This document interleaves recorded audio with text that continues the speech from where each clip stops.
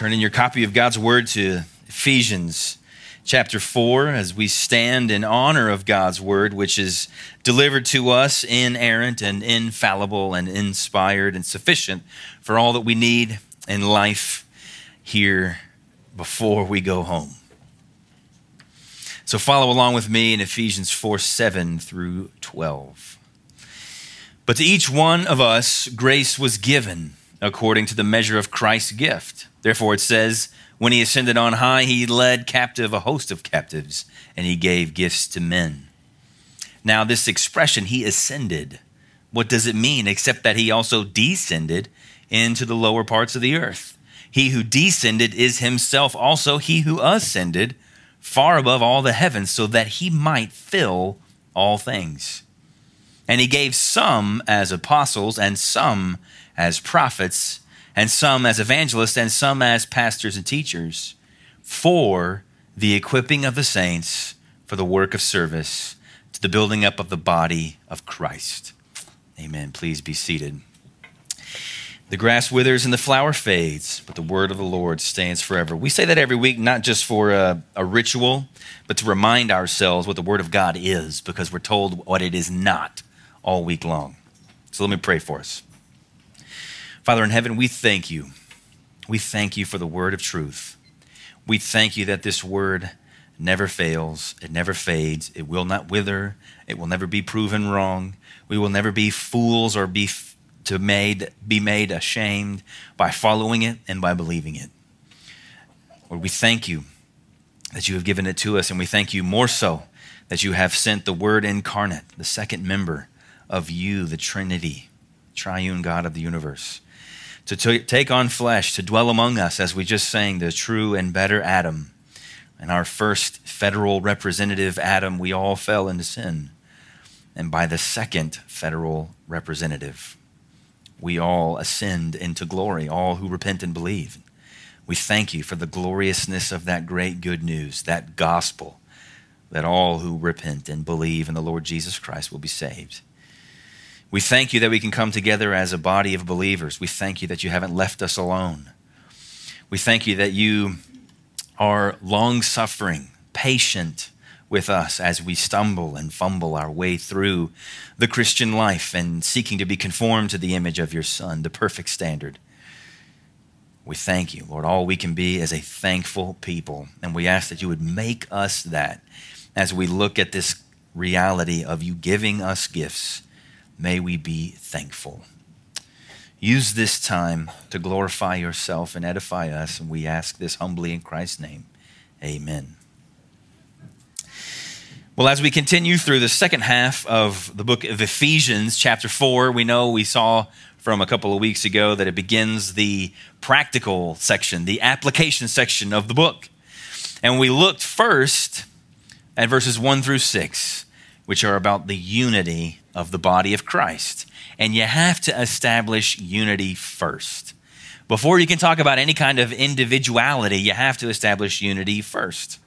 And it's particularly important for us in a Western context because we don't think of ourselves as part of a group before we think of ourselves as individuals. That's really an Eastern concept, the concept like an honor-shame society. When was the last time you heard anybody say you shame the family name? Like we don't really talk like that anymore. That's just kind of everybody's an island unto themselves. And so it's important for us as the church to counteract that in and amongst ourselves. And it's no accident that the Spirit of God inspired the Apostle Paul to write on unity first, that we are one unit together as the body of Christ. But to each one of us, grace was given. There is an individuality to it that we're going to look at. This individuality gets explored second. Now that we know who we are as a group, we can now see who we are as individuals. And that's a healthy and a right way, you could even say a safe way to think about it in that ordering, because now what we're not going to be given to is a wrong-headed individualism, or what we see in our culture, just this rabid personal autonomy. I am who I am, and you can't tell me anything else. We're protected. We're hedged from that because we know that we are a part of a greater body. You think about it from groups like the military. What do you do first? You all go through the same basic training, become part of the same unit before you specialize and learn separate skill sets. Same is true. We're in the middle of or beginning of football season.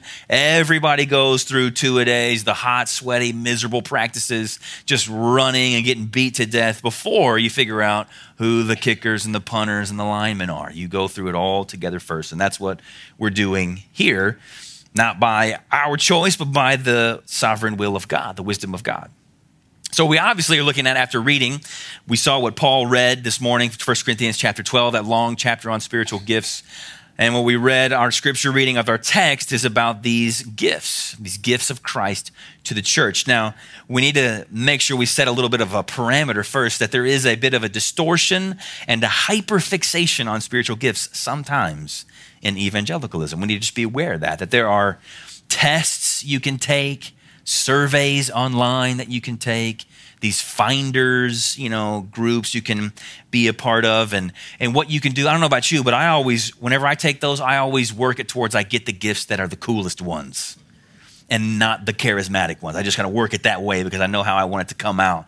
So those aren't very valid ways to find your spiritual gifts. And what it can do on the flip side is it can make you entitled.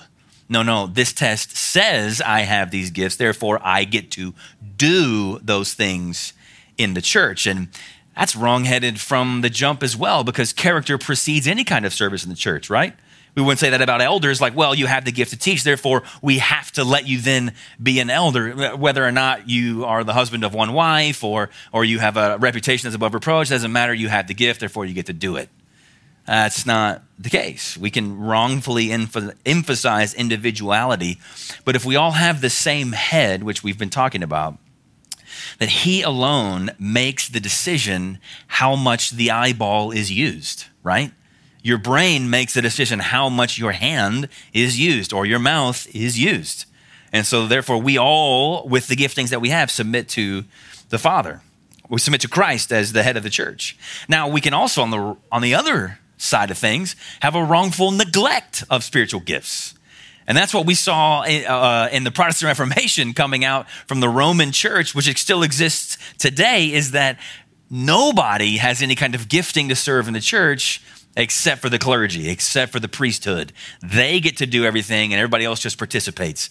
Not a lot of people know that where church choirs come from is it comes from the Roman Catholic Church. Because you were too gross and too impure to sing, we'll get professionals to do that for you. You're not allowed to do that. And the Reformation comes around in 1517 with Martin Luther, and this whole idea of Christian vocation, of Christian calling, of every member a minister, of the priesthood of all believers, all of us jumping in and being used of God. That concept comes back to light. It wasn't gone forever, but it comes back to the fore, and we work from that perspective. So what I want to do is read this passage from 1 Peter 4 to set a big category section of spiritual gifts for us before we get into it. And it'll make sense when we read it. Look at 1 Peter 4, 10 through 11. As each one has received a special gift. That's what we just read in Ephesians 4. So each one has received one. Employ it, meaning use it, in serving one another as good stewards of the manifold grace of God. Now you have two categories come up. Whoever speaks is to do so as one who is speaking the utterance of God. Whoever serves is to do so as one who is serving by the strength which God supplies. So there's the speaking gifts and serving gifts, two major categories. So that in all things God may be glorified through Jesus Christ, to whom belongs the glory and dominion forever and ever. Amen. Two major categories of spiritual gifts, speaking and serving. What we're going to look at, our text this morning, is only talking about the speaking gifts, but that doesn't negate the reality and the necessity of the serving gifts. Now you have two major lists of spiritual gifts in the New Testament, 1 Corinthians 12, Romans 12. Neither of them both of them, they're not the exact same, and you have this gift set here in Ephesians 4, which what we see is that there's not this exhaustive list of spiritual gifts, which is what makes those surveys a little bit precarious, because they're going to limit it down to whatever number they decide there are with spiritual gifts. But these lists they're not exhaustive. We have an infinite spirit equipping a massive body of Christ to do the Great Commission and to faithfully follow the Great Commandment. So we don't need to overly itemize spiritual gifts like I have the gift of leadership. I have the gift of mercy. I had a friend and a mentor, pastor, say it like this. It's almost as if when you're reborn and you're given spiritual gifts, that it's like a palette. Kids, have you ever seen those old cartoons where the artist is painting and he has that piece of wood on his hand and it's got the different colors of paint and he uses that to paint with? Well, we think of spiritual gifts like God just hands you a palette and he determines what colors are on it. And everybody has that one palette with those chosen colors to paint with those. But that's a better way, I think, and as I've heard it said and taught about, to think about spiritual gifts versus I'm like 80% leadership and like 5% mercy and 6% service. No, we don't know. You've just been given a mixture. And it's used in the singular, a gift. Everyone has something, and some may have more colors on their palette than others. But everybody has something from the Father. So with that established, let's look at the text, verse 7 and 8. But to each one of us, you got to read it in there, each one of us, because that's what it says. Each one of us, grace was given according to the measure of Christ's gift. Therefore, it says, when he ascended on high, he led captive a host of captives, and he gave gifts to men. Now, Paul's quoting in that second part in verse 8 from Psalm 68, verse 18, and he's interpreting it in a way that maybe we wouldn't necessarily interpret Psalm 68, verse 18 when we read it. That's talking about God moving from Mount Sinai to Mount Zion and this big progressive theological movement. And then gifts are given to him as the great king. But then Paul's talking about it as a reflexive of gifts being given to us from Christ having ascended. Gifts are given to us. But verse 7 says, to each one of us. Now, each one, we haven't talked about that kind of individuality at all yet. It's been all unity up until that point. So we made it clear, as we talked about earlier, there's no rankings in the body of Christ. We said that when we read those passages like one body, one spirit, one Lord, one faith, one baptism, one God and Father above all. So there's no rankings or statuses. We're all the same. Nobody's better or worse, more or less of the Spirit, more or less of saving grace. None of us deserve to be here. We talked about that. But to each one, grace was given. We have a role to play. Now, we have to talk about in Ephesians 4, verses 1 through 16, that unity is not the same as uniformity. That's an important distinction to make. Unity is not the same as uniformity. What does uniformity look like? Does anybody remember the Beijing Olympics? However many years ago that was? Do you remember that opening ceremonies with the drums? Go back and watch it on YouTube. It's kind of mind-blowing. I rewatched it where it's just as far as the eye can see. It's a sea of men who all look exactly the same, who have the exact same drum. It's like a box. And then clubs, and they're also using their hands, and they're doing the exact same rhythm. Wearing the exact same clothes, and when this camera zooms out, it's like they almost go away. Like it just becomes a blob of reddish, brownish because of their suits and the wood and all that stuff. And then they zoom in on a person, and then it looks like, when you get in the elevator and that's two mirrors on each side, and it just keeps kind of going back and forth, back and forth. That's what it looks like when they zoom in. That's uniformity. Everybody's the exact same. Everybody's doing the exact same rhythm and movement, dressed the same, looks the same. That's uniformity. But that's not the church of the Lord Jesus Christ. The church of the Lord Jesus Christ has unity. Now think about an orchestra. I'm not very musical at all, but I do understand what an orchestra is. That you play and you have piccolos and you have flutes and you have bassoons and then you have the brass instruments and then you have violins and violas and cellos and all of these things. Now, and then you have percussion, and now they're not all playing the exact same notes exactly. Sometimes they're not playing the whole time. Thank goodness for the drums, like the timpani. They're only playing at certain parts and the cymbals crash only at certain parts, but they're all reading from the same sheet music, aren't they? And they're all being directed by the same conductor, aren't they? They're getting the same cues from the same person, but they have unique things to provide to it. And then what does it sound like versus the Beijing Olympic drum intro? There's a beauty to that music, and you hear the individuality of the notes and the way that it can sound coming from different instruments versus the rhythmic drumming that sounds it just sounds like thunder over a while. That's the difference. That's the church, because to each one of us, grace was given according to the measure of Christ's gift. Because when we are reborn, we are also gifted. Now, we understand the sovereignty of God in our first birth and our rebirth, right? I didn't choose to be born physically from my mother, and neither did you.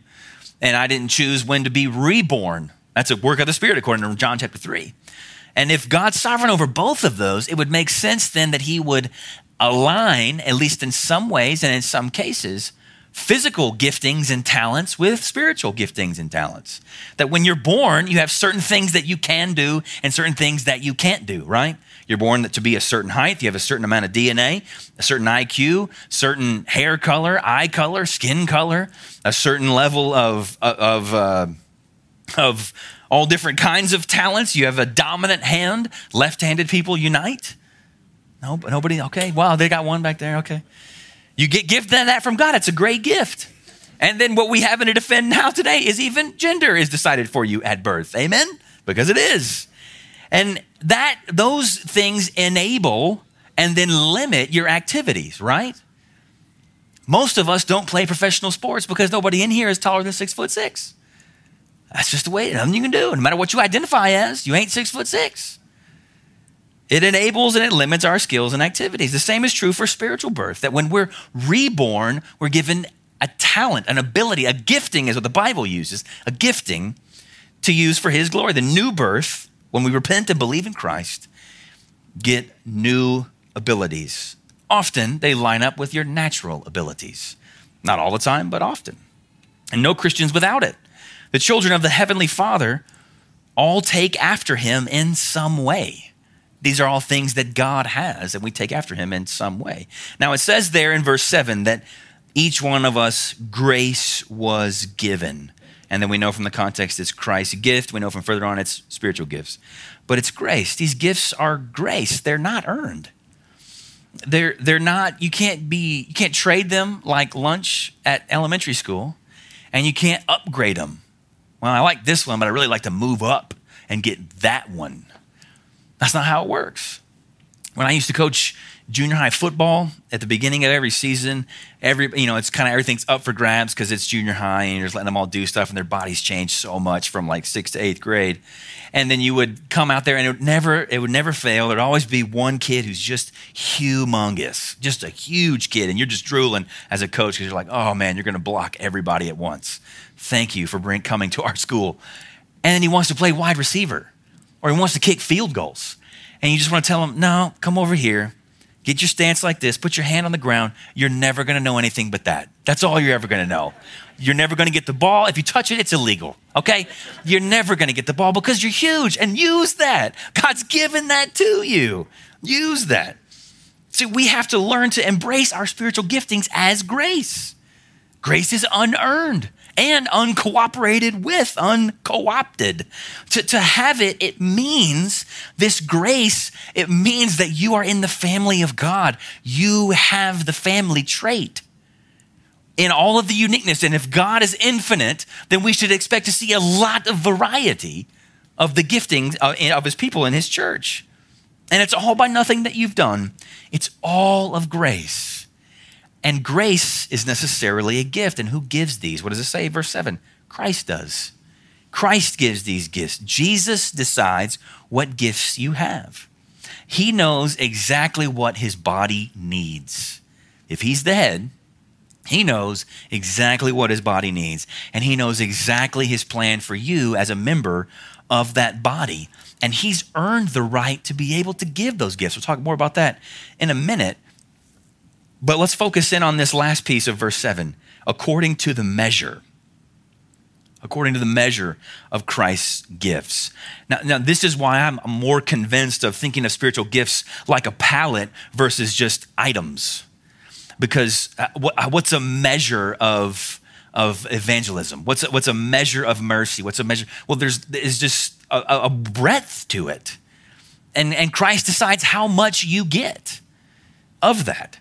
Some have greater and some have lesser concentration. Some people have more of each color. Some people have more colors, period. Some people have less colors, but lots of it or less of it.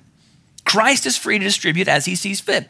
It makes me think of the parable that Jesus tells in Matthew 25. We won't read the whole thing, but in Matthew 25, 14 through 20, the parable of the talents, when Jesus is talking about a master who is leaving town and he sets these three servants, these three slaves in charge, and he gives one 5 talents. Think of talent just like as a measure of money.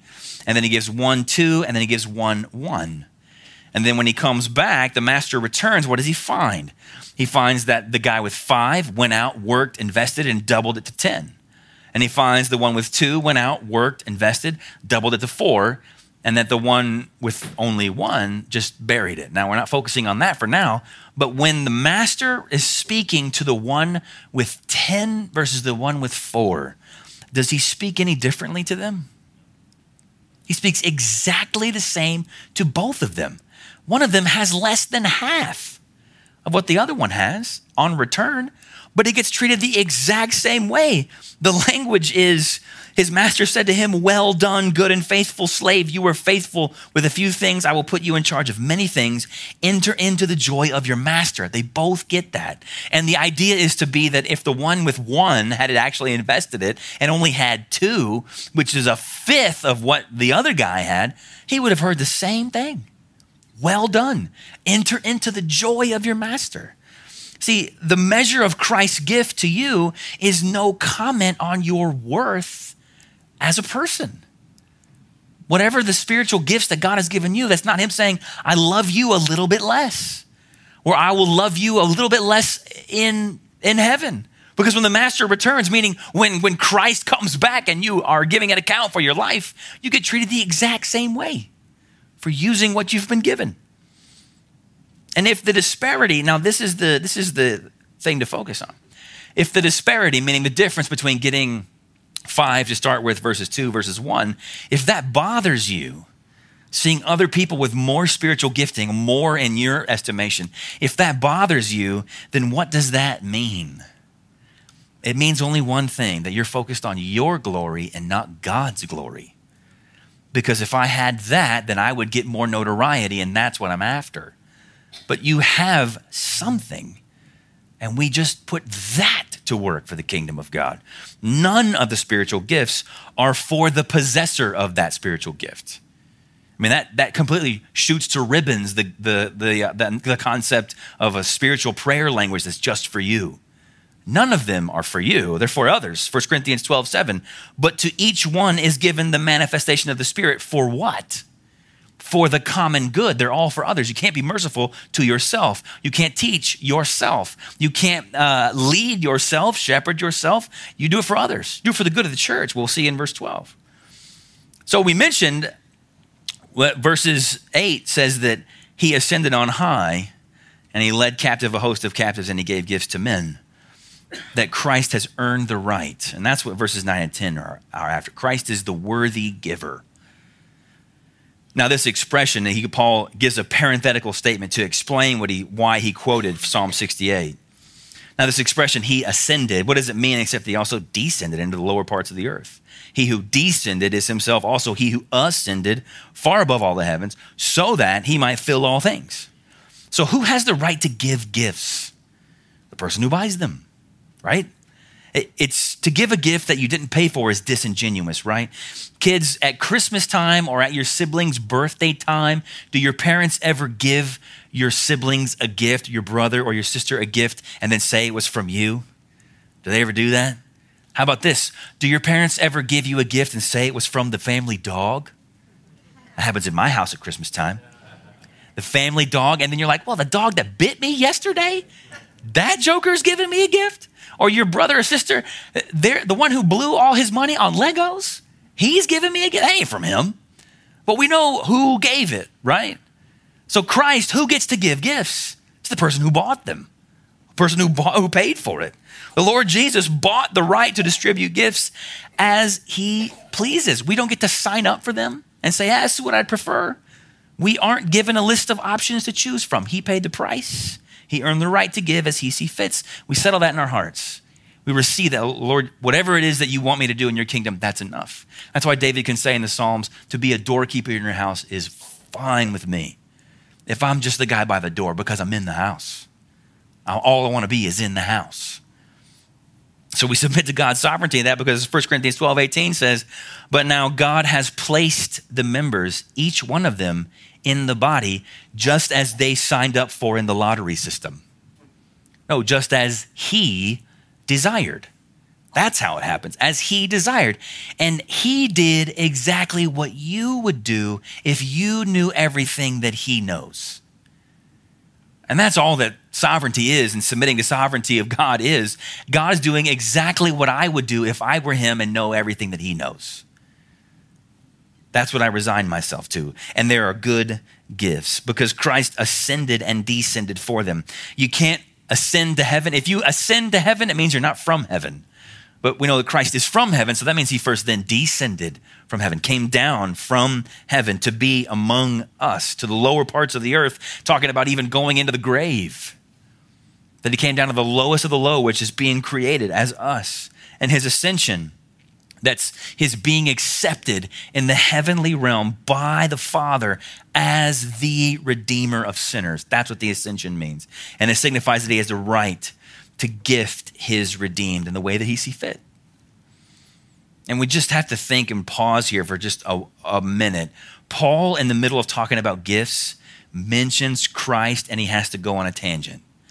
Anytime that we as believers get near the subject of Jesus Christ, it should cause a detour. It should cause us to think and then ponder. I mean, consider Christ's condescension, his descending. Think, what could be any lower than that? This sets the tone for understanding gifts in the church. What could be any lower than Christ descending, than the very creator of the universe to be encased in a womb for 9 months? What could be lower than that? What could be lower than that? This is how Paul says it elsewhere in Philippians 2:5-8. Have this attitude in yourselves, which is also in Christ Jesus, who, although he existed in the form of God, did not regard equality with God a thing to be grasped, meaning a thing to be held onto. We hold on to every single thing that we have, whether it's a title at work, whether it's our own money, whatever it is, that this is mine and I will not let go of it. I deserve this. I've earned this. And Christ, who is God, doesn't do that with deity and everything that comes with it. Not that he empties himself of deity. He can't not be God, but the equality, being known as that. He emptied himself instead, taking the form of a bondservant, being made in the likeness of men, being found in appearance as a man. That would be bad enough. But when he humbled himself even further, becoming obedient to the point of death, even death on a cross, it just gets lower and lower and lower and lower. What should this do? I mean, you think about when you read that kind of a text, why would he do this? For who? For you? Who are you? Who am I? That he would do that for me. It should just make us eternally grateful for whatever gift he chooses to give us. I'm counted in. If my gift is sweeping, then praise God. I'll sweep all day in the house of God. Whatever it is, because he descended so low. And the result of that condescension, what is the result for him? Well, Philippians 2 goes on to say, for this reason, meaning because he descended so low, God so highly exalted him and bestowed on him the name which is above every name. And at that name of Jesus, every knee will bow. Not might bow or should bow, but will bow. Of those who are in heaven and on earth and under the earth, and that every tongue will confess, not might or should, will, that Jesus Christ is Lord, to the glory of God the Father. He earned that lordship. He earned that sovereignty, that right. And then what does it then mean for us? Christ's condescension and ascension. We've already talked about it. Ephesians 2, 4 through 6. But God, being rich in mercy because of his great love with which he loved us, even when we were dead in our transgressions, made us alive together with Christ, with that resurrected, exalted one. By grace you have been saved, and raised us up with him and seated us with him in the heavenly places in Christ Jesus. What could be more than that? Whatever gift you give me is fine. Whatever gift you give me is exceeding abundantly beyond whatever I can ask or think, because my salvation, the very essence of that was more than I could ever ask or think.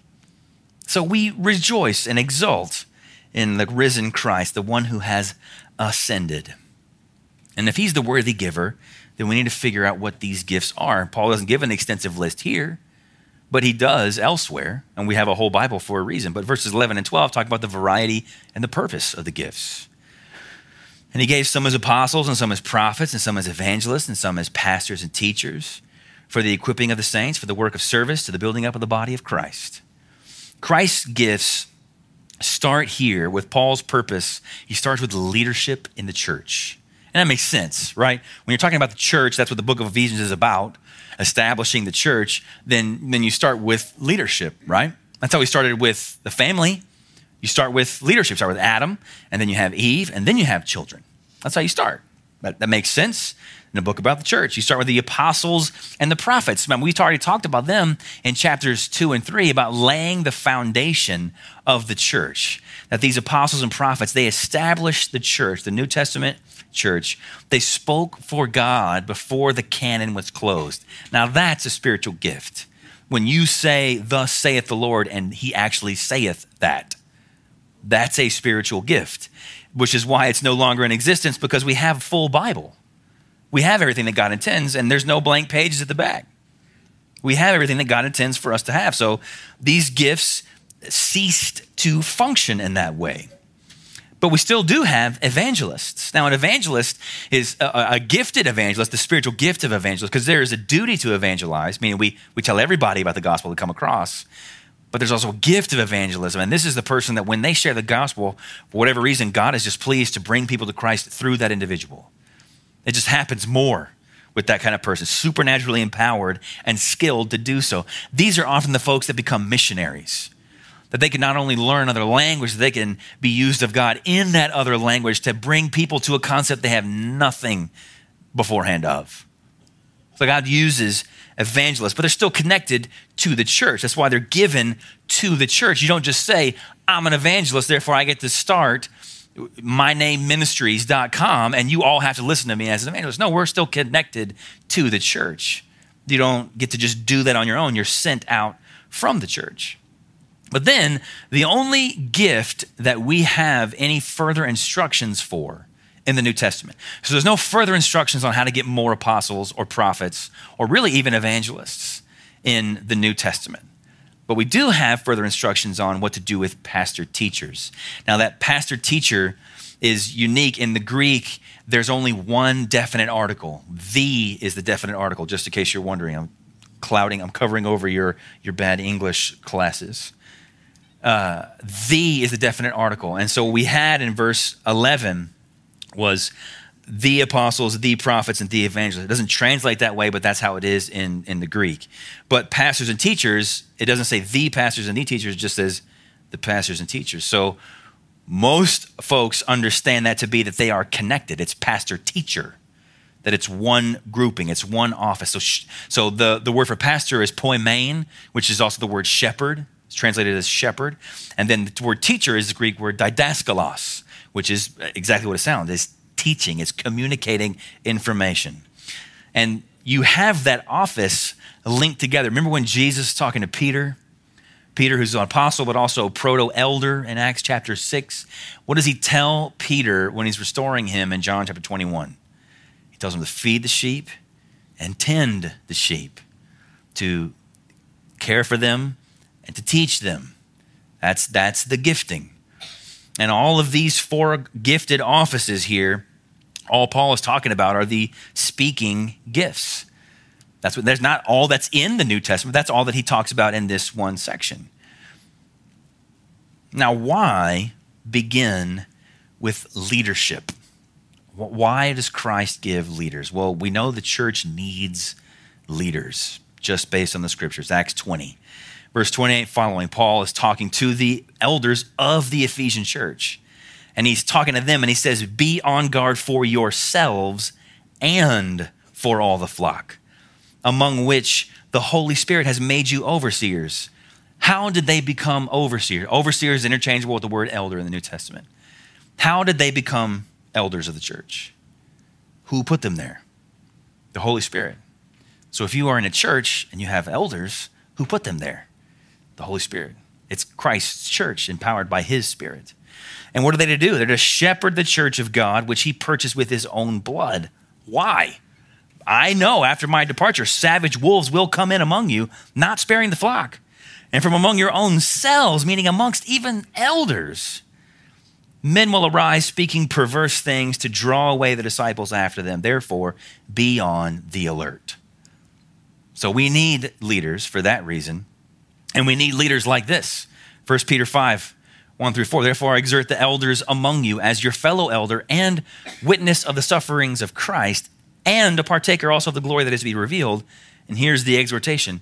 Shepherd the flock of God among you, not elsewhere, but among you, exercising oversight, not under compulsion, but voluntarily, according to the will of God, not your own will, and not for sordid gain, but with eagerness, nor yet as lording it over those allotted to your charge, but proving to be examples to the flock. And when the chief shepherd appears, you will receive the unfading crown of glory. See, the church needs. So when Paul's talking about establishing the church needs men dedicated to the word and prayer, who will remain vigilant over the souls that Christ has bought and paid for, who will feed them with eternal truth, who will counsel them in the ways of God, who will live lives that can be imitated, and who have been gifted by Christ to do so. Hebrews 13:17 says, obey your leaders and submit to them.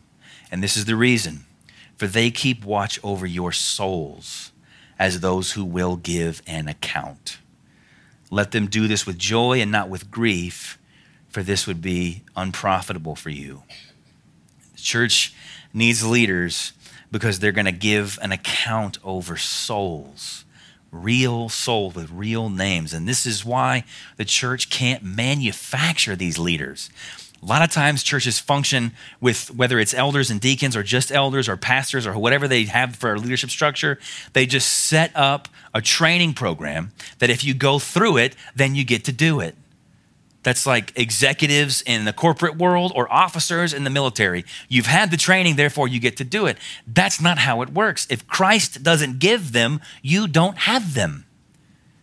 And you can't make them. Christ does this. If these are gifts, which it says that they are, from Christ, then what we must do is be on our knees praying, Lord God, please give us faithful pastor teachers. Otherwise, we won't have them because we can't make them. And as a side note, this is why you must be in a church where you actually know the pastors and the elders. Shepherds smell like sheep. That's why Peter says in 1 Peter 5, shepherd the flock of God among you. Shepherds smell like sheep. Wolves don't smell like sheep. They hide their scent. Why? Because they're predators. Like dogs, they're always rolling around covering up their scent because they're predators. See, folks are sadly conditioned today that, well, pastor's too busy for me.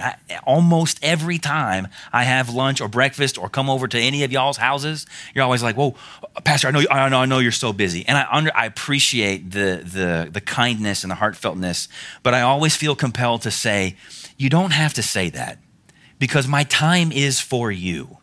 And if I'm not being with you, then what am I doing? Playing golf?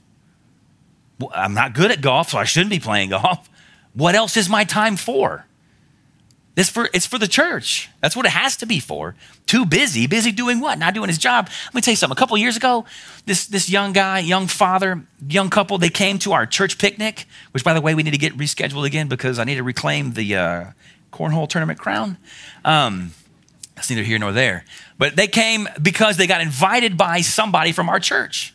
And they got to talk to me. Like, they walked right up and talked to me. And I was like, hey, how's it going? What's your name? Oh, okay, great. And then he was having some problems and he wanted some counsel. And he said, hey, can we ever get together? I was like, sure, how's tomorrow? And he goes, oh, okay, great. So we went to lunch and we met. And this young man had been waiting and still was at that time. He went to some semi-mega church south on 75. There's a dime a dozen of them all over. He'd been waiting for 6 weeks to not meet with his pastor, to hear back from his pastor. And he had some pretty deep questions he's wrestling with. He was in law enforcement, and a couple of years ago, that was a hard job to have with all the defund nonsense going around, and he's wrestling with, what do I do? And I was like, I gave him the best counsel I could, but I was like, brother, I got to tell you, it should bug you that you got to me in less than 24 hours, but you can't get to your own pastor in a month and a half. There's something wrong with that. And he was like, yeah, okay, yeah, I know. And didn't change his mind on those kinds of things, but I still met with him. And then he wanted to text and call a lot afterwards. But then he was getting counsel from his small group, who are all young married couples who also don't know anything. And they're giving him horrible advice. And I'm doing the best I can to say, brother, you should not do that. I don't think that you should, but that's what happens when the pastor and the elders are either unqualified or inaccessible, is you got people shepherding who shouldn't be and who are unqualified to do so. So let me hop off the soapbox and get back to the text here. Verse 12, what is the point of all of this? It's for the equipping of the saints to do the work of service. You might say in your translation, the work of ministry. That's a good translation, the work of ministry, because that's what it is. See, officers in the church, meaning elders and deacons, the pastor, teachers, they don't do everything. They train the people in the church to do everything. See, the elders, we stick to the ordinary means of grace. We stick to the preaching of the word, the singing of the word, the dispensing of the ordinances, the regulative principle of worship. We do that, and then you go and do everything else. That's what we do. Evangelism and discipleship and worship, we all do that, and elders major in that. But the members then undertake the work of the ministry. That word that's translated as service or ministry in your Bibles is the word diakonia. You can hear the word deacon just kind of jump out. That's what a deacon is a servant. Service or ministry. So let me give you some examples of what pastor teachers don't do, but that they equip people in the church to do. Let me give you some non-crisis mercy ministry examples. I can't work at the food bank, but you can. That's a good idea. To go out there and make that your thing, or homeless ministry, or medical supplies getting sent overseas, gathered up and sent to places that need medical. Those are good things. Those are non-crisis mercy ministries, but I can't give myself to that. I got to train people who then go and do those things. Those are good things. Let's think about moral abominations in our country, like abortion. The slaughtering of a human life in the womb. I can't go and be at every abortion mill outside picketing and preaching. I can do that sometimes, but you can go and have a ministry to women who are in crisis. You can go and be a part of those kind of things. And I can help, and the elders can help equip and train. What about religious freedom lawyers? Those are important, moral abominations. We need those, but they can't be me. I can't go down to SMU and get a law degree and do that. And both of these, I train somebody. You go and do those kinds of things. Or semi-crisis mercy ministry outreaches like trauma counseling or women's shelters. Those are good things. But we, as the elders of the church, can't do those things. But you can go and do those things. We can train you and equip you and pray for you. And then you think about, too, just the regular counseling and discipling of each other. Think about that. Even in a church our size, it's not very big, but I can't get to everybody in a week, and neither can the other 3 elders. We can get to a lot of you, and that's a grace of God, but you can be discipling each other. You can be speaking the word of truth to each other and counseling each other in ways. And we all do evangelism, we all do discipleship, and we all do worship. And the end result is supposed to be what? What does it say? To the building up of the body of Christ. See, that's what spiritual gifts are for. They're for the building up of the body of Christ. They're for everybody else. What you have is for everybody. Jesus gave it to you, but then you give it to everybody else. You bless everybody else. You build up the whole body of Christ. See, the greater and the local body of Christ is built up, edified, encouraged, strengthened, sharpened by you using your gift in your way that Christ has given you. So you need to hear this. Whoever you are, if you're born again in Christ, you need to hear this. We need you. We are less if you aren't involved. We are worse off. And everybody that I talk to struggles with this. Well, who am I? I don't have this or I don't have that. And you compare everything to preaching. We just need about one guy, and he can kind of do that half good. And he's overtime right now anyways. So don't use him as your standard.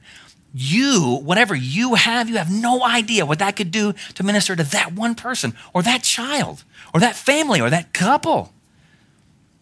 We need you. We're worse off without you. Whoever you are, whatever you think that you have or don't have, we will be less edified in Christ if you don't. Christ gave you as a gift to his church. He did. So don't bury yourself in the backyard like the guy who got the one talent. Put it to work. And if you don't know what to do, then come talk to me and we'll figure out what you can do. So here's the conclusion. Let's practical. How do I discover my spiritual gifts? Pastor's already scuttled all those surveys. Well, it's kind of interesting. There's no command in the New Testament on discover your spiritual gift. There's no command that says you got to go figure that thing out. But there's plenty of commands on serving. There's plenty of commands on ministering, on meeting needs, on discipling, on sharing the word, on being together. There's plenty of those kinds of things. It's just faithful Christian living and plenty of calls to sanctification and usefulness. So if you want to get some idea, don't take the internet test again. Don't find a bigger, longer one. Think about it just in three things. Just serve. Serve in the church. Jump in something. Even if you think they got enough people doing that, or I don't know if I'm good at that, or I don't really want to do that. Serve. Jump in. Do something. And if you don't know what to do, ask Paul. He'll tell you. He's got lots of things to do. Secondly, be known in the church. This is another one of the downfalls of the megachurch. Well, nobody knows your name. And sometimes you like that. Nobody knows my name. I don't have to do anything. I can get my data dump, my juice up from the music, and then leave. No, you got to be known. Somebody's got to know who you are. And when you're not here, we need to know that. We missed you. Where were you? And it's not a legalistic checking up on it. It's you weren't at dinner and you're in our family and we want to know, are you okay? So serve, be known, and then listen. Listen to the church. Listen to your elders. When they're just like, man, you just seem to have a bent towards that. Or, wow, man, whenever you get a hold of that thing, it just goes real well. Or, you know what, actually, can I send somebody to talk to you? I know you've gone through this. So listen, other people will tell you in the church, it'll just come up. Oh, wow, you're really hospitable. Could you help us with this thing we're trying to do? So serve, be known, and listen. And then last, what do I do until then? And then what do I do with those gifts? It's just the same thing. Evangelize, disciple, and worship. That's what we do. There's nothing fancier coming down the road. Even if we get a building, Lord willing, there's not something fancier coming down the road. I'm not trying to get a jacuzzi in my office and we're not going to get blow up things for the kids and smoking later. Nothing else bigger coming. It's just evangelize, disciple, and worship. That's what we do day in and day out to the great glory of God, to the sanctification of the saints, to the salvation of the lost until he returns or we die. So if you want to get better at that, then figure this out. You need to have somebody pour into you, a Paul discipling you, or a Paula if you're a lady, and then pour into somebody else. Somebody else seems to be struggling. Somebody else seems to be hungry for the word. You know a little bit more than they do. Read it together and just read before they read. And if you don't know, call me. I love talking about it. Be poured into and then pour out into somebody else. Use those gifts in the church. We're not always going to be the most well-oiled machine at getting people mobilized, but Lord knows we want to be. Lord knows we must be. because that's how the church of Christ, the body of Christ, is built up until we attain to the unity of faith. We'll pick that up next week. Let me pray. Father in heaven, we are humbled. We couldn't be more undeserving of your Son's life, let alone after receiving the gift of eternal life, we get gifts of usefulness amongst your body. And Lord, some of us look at ourselves and our sinfulness, our repeated sinfulness, and go, what of use could I possibly be? Or our weakness, our fear, or our anxiety, what use could I be? But Lord, we don't even have the right to ask that question, because you've said that you have given to each a measure of grace. We're calling into question your reliability to even ask that question. So Father, would we be useful to you? Would you help us? Would you help us as elders as we strive and desire to see every member a minister, every member a priesthood of all the believers? Would we also as a church just defer to each other? Would we not have a self-righteous demand to get to use our gifts, but just a humble eagerness to be useful for your glory? Or may we not be jealous or covetous of other people's giftings that we have arbitrarily determined are worth more? Lord, may we just be so thankful that Christ did not regard equality with you a thing to be grasped, but emptied himself, took the form of a slave, being found in the image of men, becoming obedient even to the point of death on a cross. May we just revel in that and joyfully expend our energies serving you. Lord, we do pray that our body would be edified and built up. And we also pray that those who are not yet a part of our body would hear the gospel, would be converted, be gifted, join our body, and then be put to use. Lord, we long for that. Make us laser focused on the simplicity of the life of the church, that we evangelize, we disciple, and we worship. Help us to do that well and to do that with great joy and exuberance. Help us to be just a robust and pleasing symphony orchestra in your ears. We have all different pitches and different tones, but we're playing off the same sheet music. Some of us may be cymbal clangers who come in just once at the end. Some of us may be violins that carry the whole thing. But Lord, may we just be so glad that we're in the band and that we're receiving instructions from the same conductor. We thank you so much for giving us each other. We thank you so much for the forgiveness that we extend to each other and are extended to. We need it. Or would you continue to unify us in humility and in faithfulness until you return? And we ask this in your Son's name. Amen.